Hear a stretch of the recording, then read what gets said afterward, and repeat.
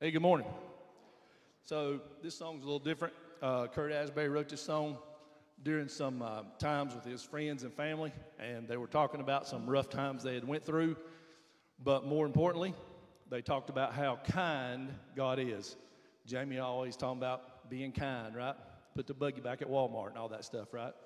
But these guys, the more they talked about what was going on, the more they talked about how really kind God is to us.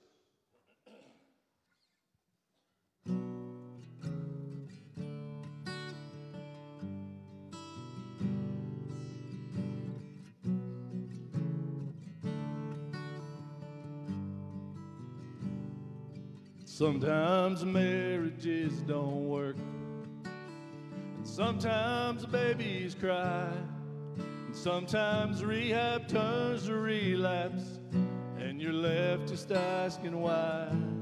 And for all the prayers I pray, I still know that He's real.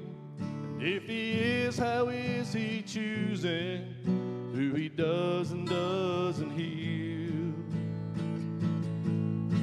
I've tried to run from Jesus, started holy wars.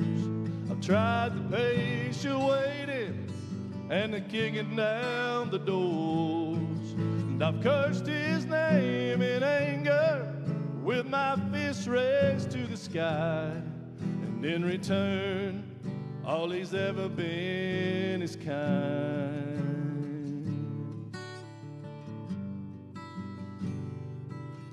And I've burned my share of bridges. I've learned to tuck my tail and run. I've watched the wreckage in the rear view from all the crooked things I've done. And I know that He forgives me, but it's hard to forgive myself. I can't help but think amazing grace is for everybody else. I've tried to run from Jesus, I've started holy wars. I've tried the patient waiting and the kicking down the doors. I've cursed His name in anger with my fist raised to the sky. And in return, all He's ever been is kind. All He's ever been is kind.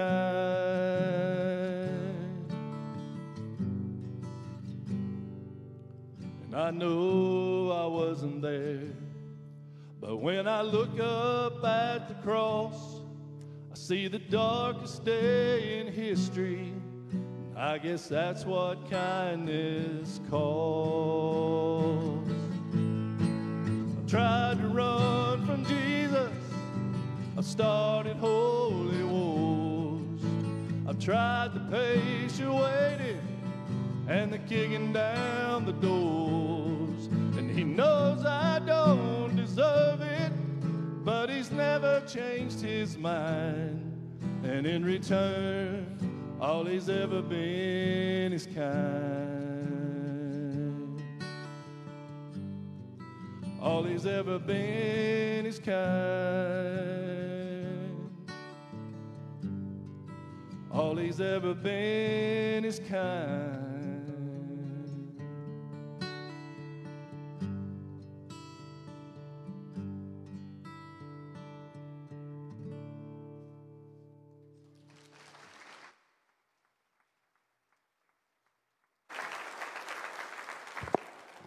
I think we could all testify to the fact we know that we serve a holy, loving, just, and righteous God, but in His patience, His long-suffering, and in His kindness, it leads us to repentance. And the good news is that today, if you're in this place, it's not too late. If you do not know Him, our prayer is that you do. If you've wandered away, know that He is ready to welcome you back. So we rest in that promise today. We want to welcome you here to East Taylorsville Baptist Church. So good to see you in the sanctuary this morning. And just a couple of things I need to announce. First of all, for our those that are visiting with us, please don't rush away today. We may have some visiting today. Maybe you're looking for a church home, or maybe it's been a while since you've been here, but we would love to get some information in your hands, and you can pick up a guest bag located in the vestibule or the lobby in the Jennings building. We'd encourage you to pick that up and take just a minute to fill out the care card or scan the QR code so we can have a record of your visit. But just a few announcements. As y'all know, November, December around here gets pretty busy, and in the midst of everything going on, we don't want to highlight one thing over another, but just to make you aware that next Sunday is kind of our kickoff for Christmas in T-ville. This year there's two options that we're going to provide for the church. If you would like to help provide Christmas specifically to children through Taylorsville Elementary, we've just been made aware of the needs and have the list. And next Sunday in the lobby in the Jennings building, if you would like to individually purchase specific gifts and then bring those back, kind of like the angel tree, those will be available on a table in the lobby next week. For some of you, like, I am staying away from Walmart or the mall anywhere, and you would just like to give. We got ladies that spend a lot of time shopping and very good shopping, and they will purchase that for you. So you can give or you can purchase a gift for you specifically. So that'll be available in the lobby, and you'll hear more about that over the coming weeks. And then, of course, we've got our shoebox party coming up later this month. There's two nights to be aware of. Number one is the Wednesday before the 17th or 18th. Can't remember the date. Sunday before Thanksgiving. We're having a Wednesday night to set up, so we need all hands on deck other than the choir. Our adults and children and youth will all be putting shoeboxes together, setting up tables, and then our shoebox party will be that Sunday night. And that's for church-wide participation, and we hope that you will make a note of that. And then finally, Lisa's asked if I could request help. They need help in the nursery for extended session right now. So if you're not serving and would like to serve, that's one Sunday per month. You can see Lisa Powell or contact the church office, and we'd love to get you plugged in. But right now, after all that, please stand. If you would, turn to your neighbor, welcome them to the service, and say, I'm glad announcements are over.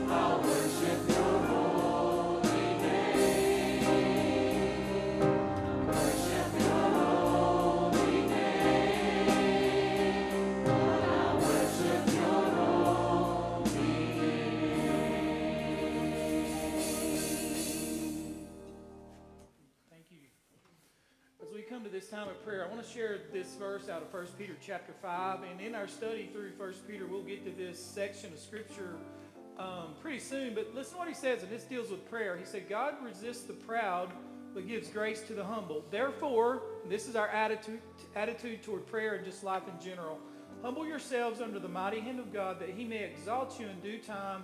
And then he says this, casting all your care, and that word could be anxiety or worries or situations or trials or suffering. He says, if you'll humble yourselves in that and come before God and give those to him, understand that he cares for you. So at this prayer time, as the praise team leads us, I don't know what you're going through. Maybe things are going good in your life. You may just want to come and thank God for that. But there are a lot of people in our church that are hurting. We have many in the hospital, many who have lost loved ones. You can lift them up in prayer. Pray for yourself. Pray for this service today. But it all starts with humbling yourselves under the mighty hands of God. So as they lead us in this time of prayer, if you'll meet me here at this altar, let's pray together this morning. Every hour of every day, oh, I need you, Lord, and that will never change. Every moment, in every way, oh, I need you, Lord, and that will never change. No, that will never change. Together, Father, as we come to you in prayer, Lord, as best we can, Lord, as human beings, we humble ourselves before you. Lord, every person represented here this morning has something that they're going through or have gone through. Lord, we first and foremost want to thank you that you'll never leave us nor forsake us, that you have the power, Lord, as Byron and they sung about this morning, Lord, the kindness that you showed toward us. Father, it's your goodness that leads to repentance. Father, it's also your goodness that gets us through these times. And Father, I pray that you would touch in ways that only you can. Father, bring healing to those that need your touch. Lord, to those that will not be healed, Lord, I pray that their grace would be sufficient for what they're facing. Father, I just want to praise you and thank you for so many prayers that have been answered in the last couple of years here. Lord, we've just seen that on display. And Lord, we just thank you and praise you for it. I pray that we'd not get apathetic toward the great things that you do for us. And Father, I want to thank you for how you're going to answer the prayers that are prayed today in each and every heart. And Father, we pray for this service that you be honored and glorified through all that's said and done. I pray that during the benefit barbecue, that Lord, a lot of money would be raised to help a special family. And I want to thank you for the generosity and the love that this church shows. And Father, I pray that you'd bless every dime that is given. I pray that you'd bless it to the overflow. People that give out of their businesses, I pray that you'd bless their businesses. People that give out of their profit, Lord, I pray that you'd give them more profit. People that give out of their poverty, Lord, you bless them and help them to, Lord, have their needs met. Lord, I just pray that you would show up in a mighty way and just bless those who give today. Lord, it's a sacrificial gift that we're giving today. Lord, it's an act of worship. Lord, just as we tithe each week, Lord, it's an act of worship. And Lord, when we help another person in the body of Christ, that's an act of worship as well. And Father, I through all that's said and done, and we love you today, Father. In Jesus' name I pray. Amen.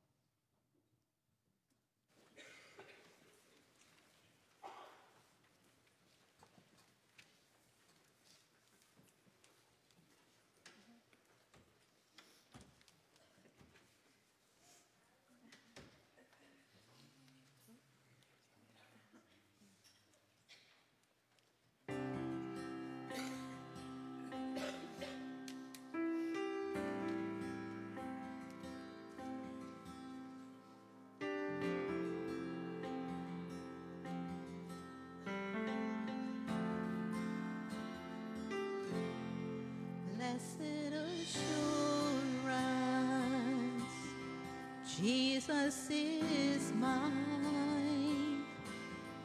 He's been the fourth man in the fire time after time. Born of his spirit, washed in his blood, and what he did for me on Calvary is more than enough. I trust in God, my Savior, the one who will never fail. He will never fail. I trust in God, my Savior, the one who will never fail. He will never fail.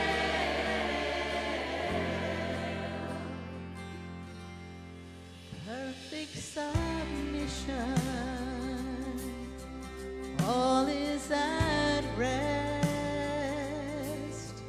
I know the author of tomorrow has ordered my steps. So this is my story, and this is my song. I'm praising my risen King and Savior all the day long. I trust in God, my Savior, the one who will never fail. He will never fail. I trust in God, my Savior, the one who will never fail. He will never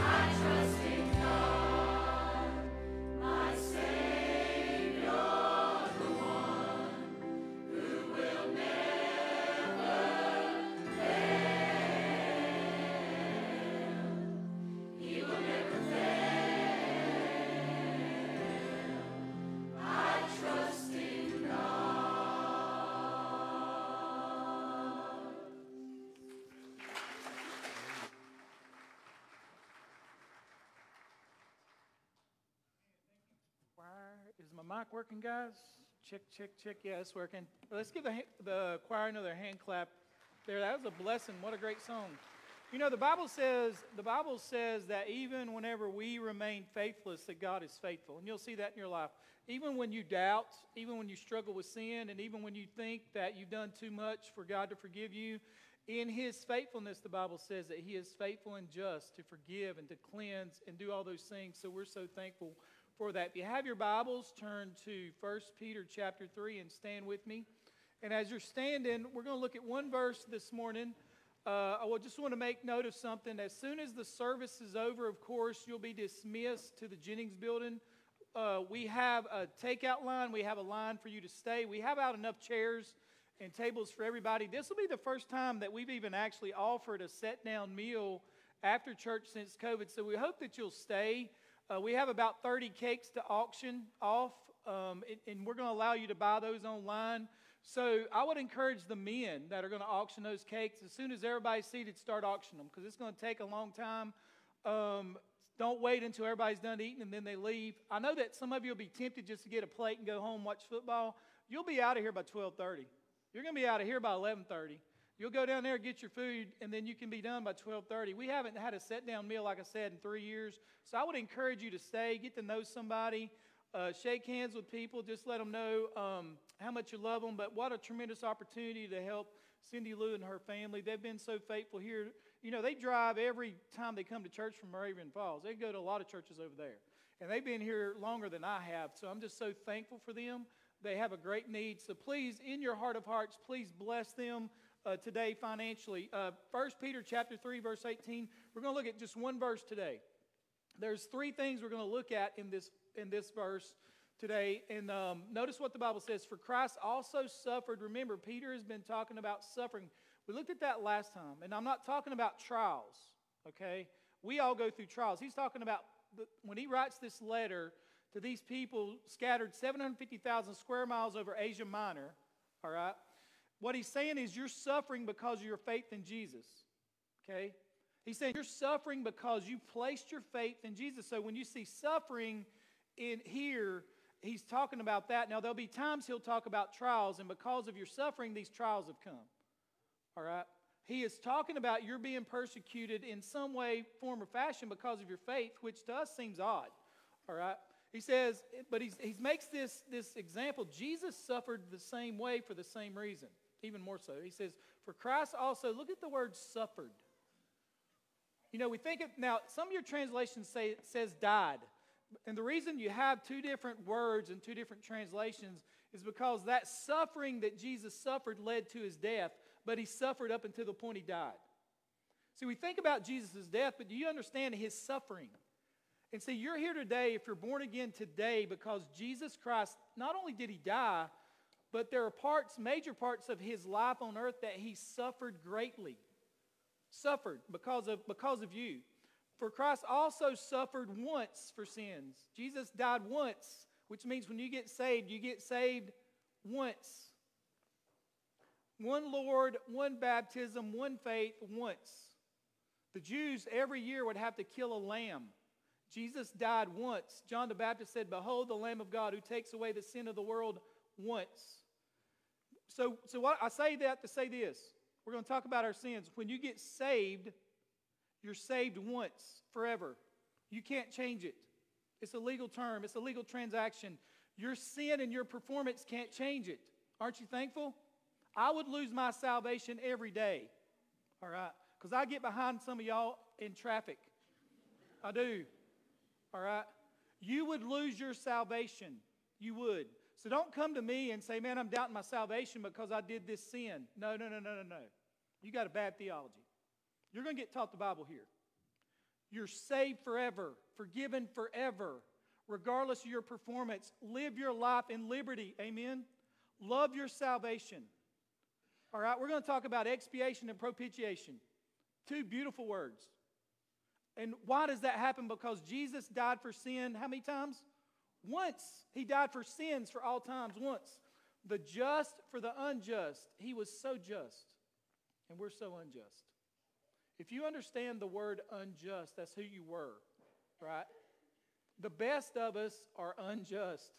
that he might, now look at this is so important, bring us to God. And that's all we're going to look at.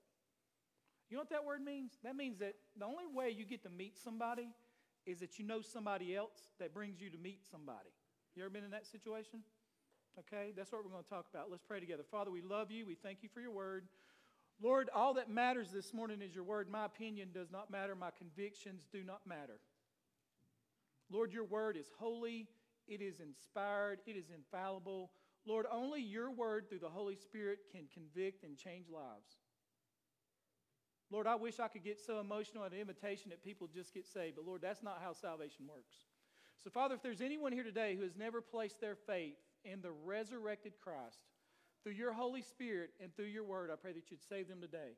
Lord, for those of us that are saved, that we've allowed the devil and the world and family and friends to beat us up because we're not as good as they are, Lord, help us to have some victory today. I'm thankful that you died for sins once.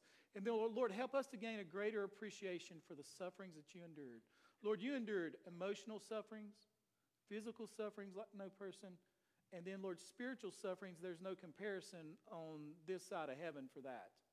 So, Father, I pray that you would teach us today, change us today, and, Father, I pray that you be honored and glorified through all that's said and done. And we love you today, Father. In Jesus' name I pray, and all of God's people said together, amen. These Christians were suffering. Chapter 1, verse 16, Peter says this, you have been distressed by various trials. In verse 7, he says, you are being tested by fire. And when Peter says you are being tested by fire, when you see words like that, James, the Lord's brother, used those terms. He's saying God's allowing this in your life to make you more like Jesus. That's exactly what that means. In chapter 2, verse 12, we've looked at this. He says, you're being slandered by the evildoers in the society in which you live. That's what he says. Verse 18, he says, obviously some of you will be treated in an unreasonable way by those who are over you. You will suffer unjustly. He says, if you suffer as a Christian, do not be ashamed, but praise God that you bear his name. And basically what Peter is trying to do, his reoccurring theme is this, simply living in the midst of suffering. He says, I want you to know how to view suffering. If you want to know how to view suffering, then look at Jesus. He suffered. So he's trying to encourage them, and I want to encourage you this morning. So the first point is this, Christ suffered and died. Look at that term, suffering. In Luke chapter 22, verse 15, notice what Jesus says. I have earnestly desired to eat this Passover with you before I suffer. Notice the word suffer. That includes all aspects of suffering, not just dying on the cross. That was one part of it. Jesus suffered like no man. 1 Peter 1:11, Peter says this, Peter says the prophets of Old Testament testified beforehand the sufferings of Christ. Now notice what Paul says when he stood before Agrippa in Caesarea in Acts 16 verse 22. Paul says this, I say no one other than those things which Moses and the prophets said should come, that Christ should suffer. So Paul says this, we know that the Old Testament, Moses and the prophets said that when the Messiah comes, he's going to suffer like no man. So Jesus suffered in three major ways. Number one was the emotional suffering that he went through, which a lot of people don't talk about. And Luke, who was a doctor, Dr. Luke, in Luke 12:50 says this. He quotes Jesus saying, I have a baptism to undergo, and that's just what he was going through. And how distressed I am until it is accomplished. So look at the word distressed. Now, I've said I'm distressed before. Imagine Jesus saying that. I am distressed. There's a lot of emotional suffering in that word. He says, one person said this about the emotional suffering of Jesus. By emotional suffering, I'm referring to the sense of abandonment Jesus experienced on the cross. Everyone abandoned him. Now think about that for a moment. When Jesus was on the cross, everyone abandoned him but his mother, one disciple, and some other ladies. At his deepest, darkest need. Now imagine being on your deathbed. Nobody there. I've been there with people. I've been the only one there with people before. It's sad. You know, you want the people you love the most there when you need them the most, right? Jesus was abandoned. He says, imagine if you're going through a tough time in life. Would you rather be alone, abandoned by your spouse, children, and even friends? Or would you rather have someone alongside? The answer is obvious. Even one person close is such a blessing during times of great trial. Yet Jesus was left all alone during the time of the greatest suffering anyone could ever undergo. He faced the greatest emotional pain anyone can face when the Father abandoned him. Jesus said this, my God, God, why have you forsaken me? And then when you think about the physical suffering of Jesus, Isaiah prophesied many years, hundreds of years before Jesus was even born. In Isaiah 52, verse 14, he says this, his appearance was marred more than any man. Now think about that. What Isaiah is saying is that when Messiah comes, he's going to be beat like no man has ever been beaten. The Bible itself does not give many details about the method of a crucifixion. This is how the Bible puts it in Mark. They crucified him. What a horrific way to die. I mean, can you imagine? The death Christ died on the cross was one of absolute torture. Notice all these terms that are used in Matthew, Luke's gospel. He was scourged, which meant Jesus was stripped nude in front of Roman soldiers, bent over a stump of half-death, probably chained by the hands, and he was beaten with a cat of nine tails. They gave him 40 lashes minus one, probably gave him more than that, until the point that most men died. A lot of men died within the first 3 blows. That's why when Jesus stood before Pilate after the scourging, Pilate said, "Behold the man," because he took that beating.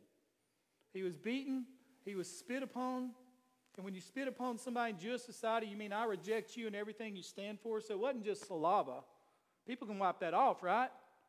See, the Jews to this day will spit on Absalom's grave. The Jews to this day, if you witness to them in Jerusalem, they'd spit on you. They say, I reject you and your Messiah. And when Jesus was spit on during the worst part of his life, they were saying, we reject you. His beard was plucked. He was mocked, stripped naked. Now imagine this. You're dying, and you're stripped nude basically in front of your mama. And you're hanging on a cross. In a public display, and all the worst of the worst came to a crucifixion. Who would go to a crucifixion and watch it? You have the temple here, and you have Calvary here. So Jesus sees all the religious symbols of Judaism, and he's dying on a cross with a bunch of winos and prostitutes around him. All the while, hanging on a cross, nude in front of his mom, people cussing him. Both thieves on the cross started cursing him. Everybody rejecting who he is. People looking at him, making fun of his body, probably his mom. And all the while, there are men on the cross probably pushing themselves up and down, and at the foot of their cross is excrement and saliva. What a brutal way to die. Dogs are always at a crucifixion. The term excruciating means out of the cross, and a good Jewish person never said that term. You never said this headache's excruciating. Oh, they wouldn't take it. You don't say those terms. As a matter of fact, it was so bad that the historian Josephus called crucifixion the most wretched of deaths. Cicero, the philosopher, said it is so altogether shameful that good Romans or Greeks should ever mention the cross. It is not fit for good, decent people to make mention of it. Most men at that time would die of asphyxiation, I can't speak, which meant they just basically suffocated. Jesus was beaten so badly by the Roman soldiers that no one was asking, is this the servant of the Lord? They were saying, is this a human being? So when you see verse 18, look at it with me again. It says, so Christ also suffered. That's a big term. Because Jesus was suffering and he died. Why did he do it? For the joy, the writer of Hebrews says, for the joy set before him, he endured the cross, scorning its shame, and sat down at the right hand of the throne of God. He died. He did it because he wanted to glorify God, and he died because he wanted to save us. One person put it this way, maybe you don't feel loved. But whether you feel it or not, you're loved with an everlasting love. Jesus proved it on the cross. Notice point 2. Christ suffered and died. Look at the word my. Now, I don't know about your sins and what you've done, but I know what I've done before and after salvation. And I'm so thankful that Jesus died for my sins, past, present, and future. Oftentimes, we'll think that Jesus died for our sins up to salvation, then the sins afterwards are up to us to confess and repent and then be forgiven of. That's not true. It's not what that means. Jesus said this, Father, if it is possible, may this cup be taken from me. David Platt put it this way, the cup is not a reference to a wooden cross. It is a reference to divine judgment. It is the cup of God's wrath. So in order to understand your sins being forgiven, you got to understand the penalty that God was going to give us is his wrath. Think about the cup that Jesus drank and why he sweat great drops of blood. David Platt says this, what happened on the cross was not primarily about nails being thrust into Jesus' hands and feet, but about the wrath due your sin and my sin being thrust upon his soul. See, the Bible says that God's wrath will be thrust upon every lost person. But Jesus took your wrath. He says, in that holy moment, all the righteous wrath and justice of God due us came rushing down like a torrent on Christ himself. Some say God looked down and could not bear to see the suffering that the soldiers were inflicting on Jesus, so he turned away, but this is not true. God turned away because he could not bear to see your sin and my sin on his Son. That's why R.C. Sproul or John Stott says, before we can begin to see the cross as something done for us, we have to see it as something done by us. Paul, writing to the church at Galatia said, Christ redeemed us from the curse of the law by becoming a curse for us. And when you think about what happened on the cross with our sins, there are two terms I want to talk about just real briefly. The first one is expiation, and that word means the removal of our sin and our guilt. I've heard people say, I feel like I have a stain on my soul, and I'm like, you can't get rid of that. You can't get rid of that. There's not enough counseling. There's not enough meds. There's not enough alcohol. There's not enough pills. You can't get rid of it. If you read Psalm 32 and Psalm 51, where David's confessing his sin with Uriah and Bathsheba, you know what he's saying? I tried to get rid of this guilt. Can't do it. You can't do it. Your sin has to be expiated. That means a removal of sin and guilt. That means to be cleansed. That's a supernatural act that you can't do. You can't do it. You're going to try to do it, but you can't do it. Listen, after you're saved, listen to me, you can't do it. I better not do that. You can't do it. You cannot get rid of your guilt. You can't do it. Christ has to do it. In the Old Testament, they used this word unclean, which meant defiled, soiled. Isaiah said this, before we are saved, our righteous acts, the best that we do, is like filthy rags. And what that means is that they're dung-splattered or leper's rags. They were so bad they had to be burned outside the city. That's talking about the best we could do.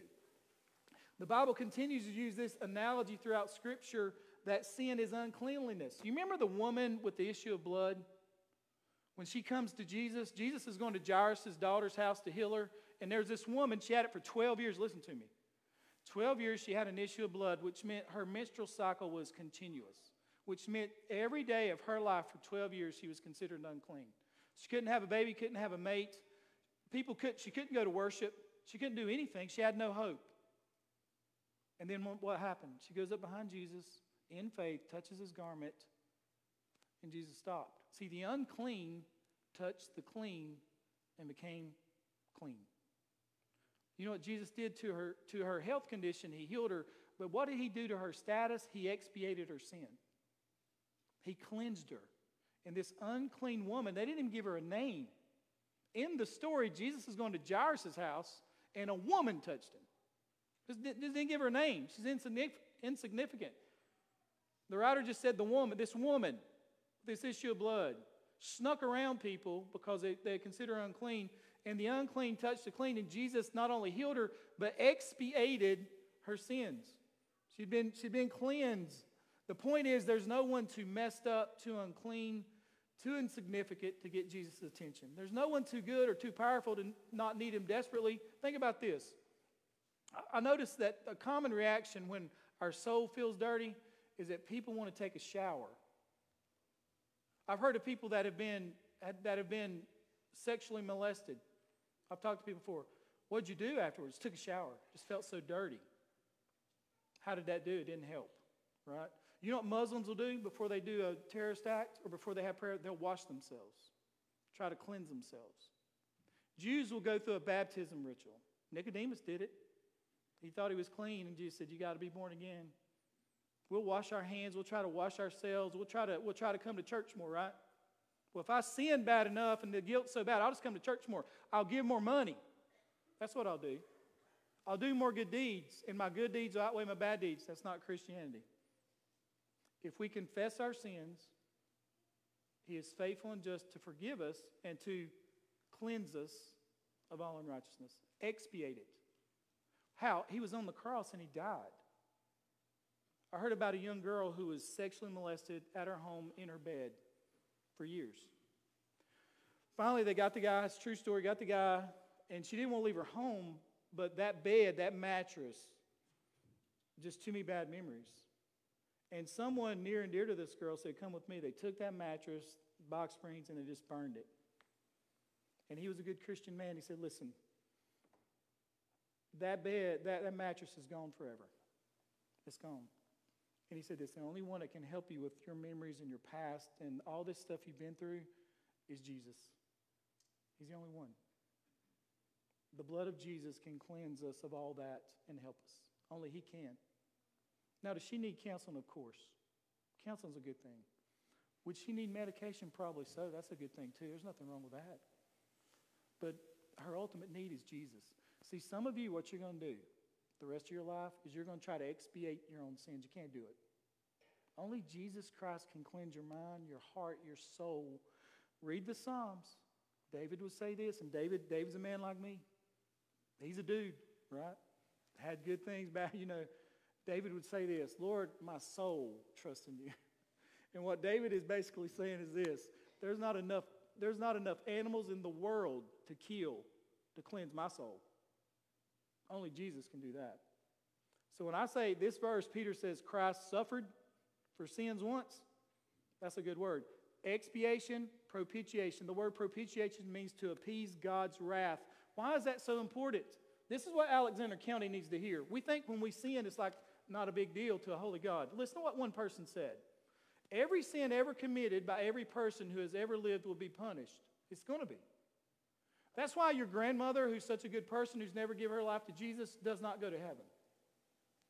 That's why the person who gives their lives to a mission that is not Christian and are basically good people, they don't go to heaven. You know why? Listen, every sin ever committed by every person who has ever lived will be punished. That's a promise.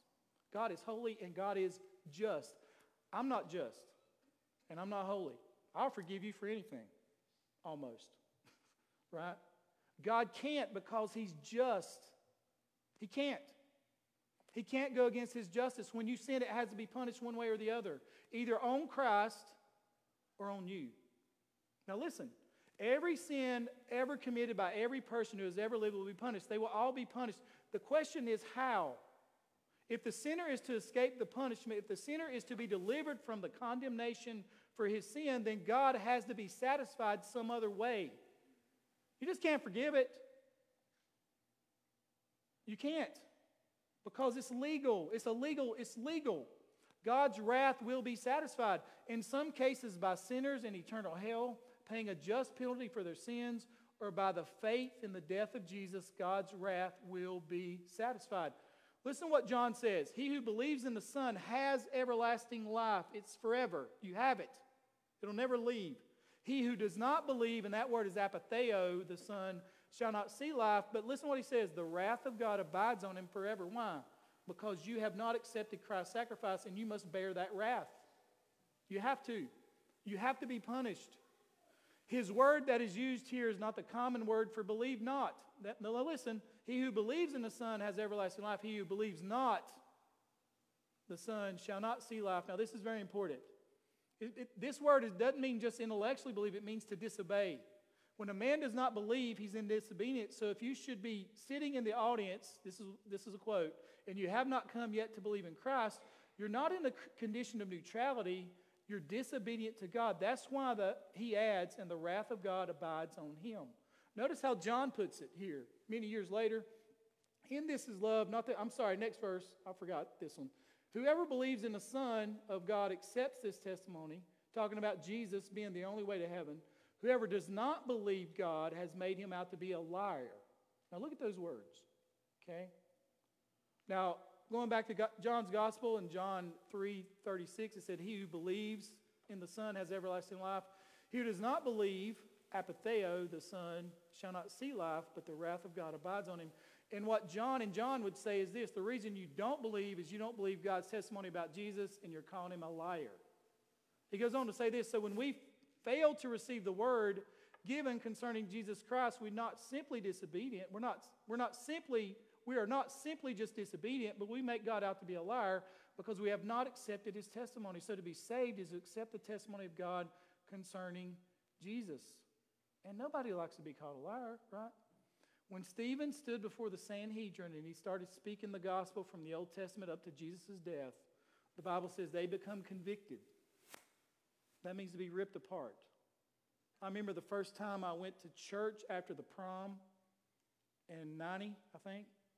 Good-looking dude, by the way. I was sitting there and I got convicted. Oh, my heart was ripped apart. I was ripped apart. Now, I was a decent student. Scholar dude at the high school, did real good at CVCC, all those type of things. So I'm listening to this preacher and I'm like, if he's right, then I'm wrong. And I was under deep conviction. You talk about a battle in your soul. That was the hardest church service I've ever been in my life. And I left lost, and I did not believe. And I had to come to the point, is God a liar or is he not? And on October 30th, 1990, about 7:25 p.m., a mile from this pulpit, I surrendered my life to Jesus. And for the first time, I stopped calling God a liar, called myself a liar, living like a lie, okay, and gave my life to Christ. And that's what many of you need to do to this day. And if you do that, right, if you do that, the last thing is so important. I love this phrase. If you'll show the last point, Michael. Christ suffered and died for my sins to bring me to God. He says in verse 18, real simple verse, for Christ also suffered once for sins, the just for the unjust, that he might bring us to God. Now look at that phrase, that he might bring us to God. If you study that in the Greek, basically what it means is this. It describes someone being introduced or given access to somebody else. And without that one person, they don't get to meet the other person. You ever been in a situation like that? Hey, growing up, I don't know if you know, but I'm a Tar Heel fan. I mean, you come to my office, I've always been a Tar Heel fan. And for the first, 30 plus years of my life, I was blessed to have Dean Smith as the coach of the Tar Heels. In my opinion, the greatest coach to ever live. Okay?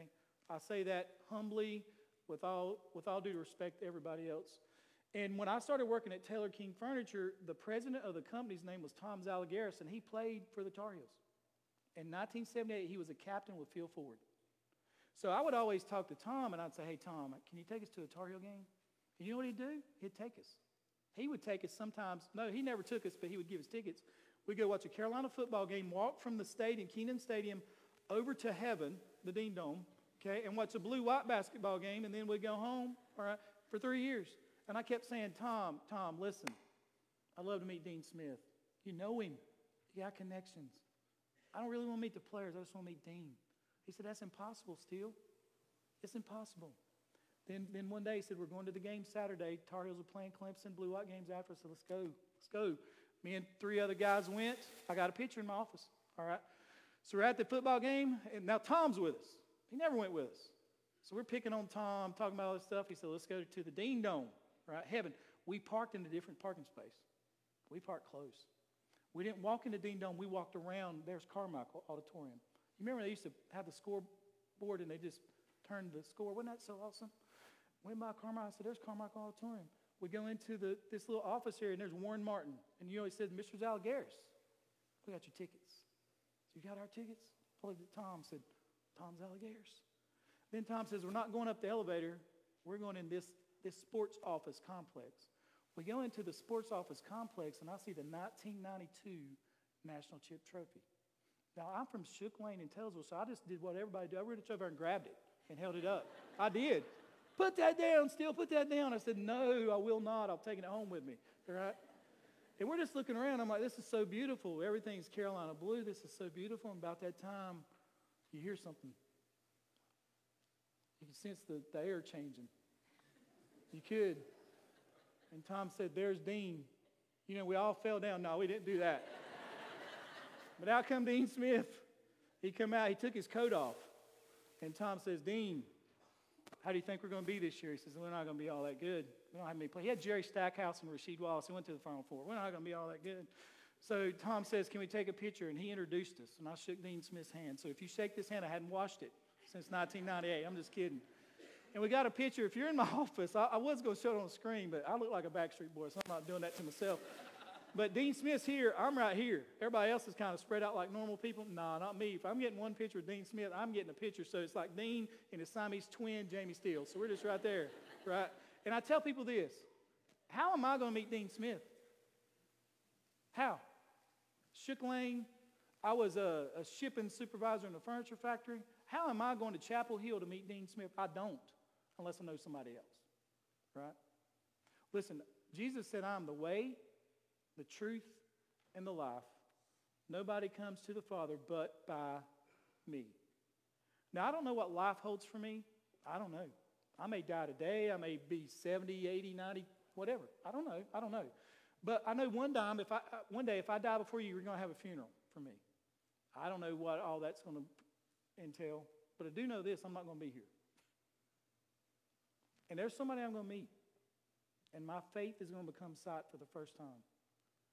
Now, I've studied about the Lord. I've preached. I've prayed. I've sang. I've wrote articles. I've written papers. I've done all those things. But I've never seen him. But one day, because of my faith in Jesus, on October 30th, 1990, as a 20-year-old young man, I met him by faith. And one day, this faith is going to become sight. And Jesus Christ is going to bring me to God for eternity. Let me ask you a question. The gates of heaven stand wide open for you today. Have you ever in your life placed your faith in the resurrected Jesus? The Bible says, whosoever calls upon the name of the Lord will be saved. And you say, that sounds too simple. Listen, if you had saw this 20-year-old young man, that's all I knew to do. And God saved me. So if you've never placed your faith and trust in Jesus, I would encourage you to do that today. Would you stand with me with every head bowed and every eye closed for just a moment? And we're not going to give a long invitation.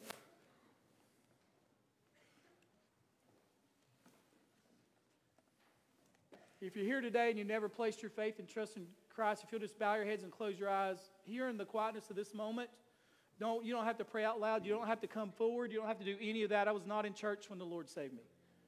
In your heart, say, Jesus, today I give my life to you. I give my life to you. Today I ask you to save me. Today I call upon you in faith to remove the wrath and the penalty of sin that I justly deserve. And Lord, I ask you today to save me. And then for Christians here today, you and God knows what's going on in your heart. Thank Him for the expiation of your sins that is forever. Thank Him that He has propitiated God's wrath, which is eternal. Forgive God for trying to perform for Him and make a commitment to live for Him. And thank Him for forgiveness and for grace and for mercy and for second chances. Father, you are our great God. We love you. Father, if there's anyone here today who has never placed their faith and trust in you, I pray that today would be their day of salvation, whether they're here, watching online today or later this week. Lord, save for your honor and for your glory. Father, thank you that I don't have to forgive my sins, that I don't have to perform. Lord, thank you that my sins have been forgiven and only you can cleanse my soul. And you're my only judge. Father, thank you. Help us as Christians to walk in victory. Thank you that the wrath of God was poured out on His Son. Lord, it gives me a greater appreciation for the cross. And Father, help us, Lord, to live and share this good news with a lost and dying world. Lord, this is your invitation. These are your people. And I pray that both would bring you honor and glory. In Jesus' name I pray. As Sharon leads us in a song, you respond as the Lord leads you this morning. Every song I sing of rest, there's mercy with the Lord, and He will surely give you rest by trusting in His word. Only trust Him, only trust Him, only trust Him now. He will save you, He will save you, He will save you now. Hey guys, here's what I'm going to tell you we're going to do. If you're here today, and of course, if you never placed your faith and trust in Jesus, we'll be down in the Jennings building. Now, don't leave yet. In the Jennings building, supporting this family, okay? We're going to encourage you all to stay if you can. If you'd like to talk to me about church membership, about Jesus, about any of those things, please, you can look me up. I'll be one of the last ones through the line. You can talk to me about that. We're going to ask when I bow my head to pray, okay? If you're 70 or older, just go ahead and make your way. You can make your way now if you want to. But show respect to those that are older. Let them go first, okay? All you young people, look at me. Teenagers, you should be at the end of the line, all right? Really, I'm being serious. You should be at the end of the line with your pastor. I'm going to go through in. If they run out of food, I will not eat, okay? So we want you to eat because I'm going to go last, all right? But if you're 70 years or older, then you feel free to go ahead and slip out when I start praying, but allow them to go first, okay? Let me pray for us. Father, as we come to you in prayer, Lord, I want to thank you for Cindy Lou. And Lord, for how you've worked in her life, spiritually speaking, how she serves in this church, her faith to you and her faithfulness to you, Lord, is a tremendous example for myself. Lord, I've known Cindy Lou for over 20 years.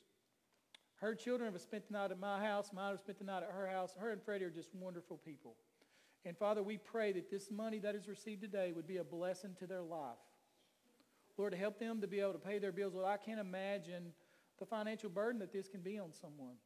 But Lord, she's a part of the East Taylorsville Baptist Church. She's a part of our family. And Lord, I pray that her family today would come alongside her and bless her financially. Thank you for every person who helped cook the barbecue. Thank you for our Baptist men and for what they do, Lord. It's so easy to overlook how much work this is. Thank you for every person who made desserts for us today. Lord, for the cake auction, I pray that you would bless. Thank you for those ladies, and I pray that Lord would raise a lot of money through that as well. And Father, I want to thank you that we can fellowship in this way together. Father, we just want to thank you for that. Thank you that we belong to such a strong, loving church. And Father, thank you for the food we're about to eat, and we pray that you bless it to our bodies for your honor and for your glory. In Jesus' name I pray, and all of God's people said together, amen. God bless you, and you're dismissed. Hope to see you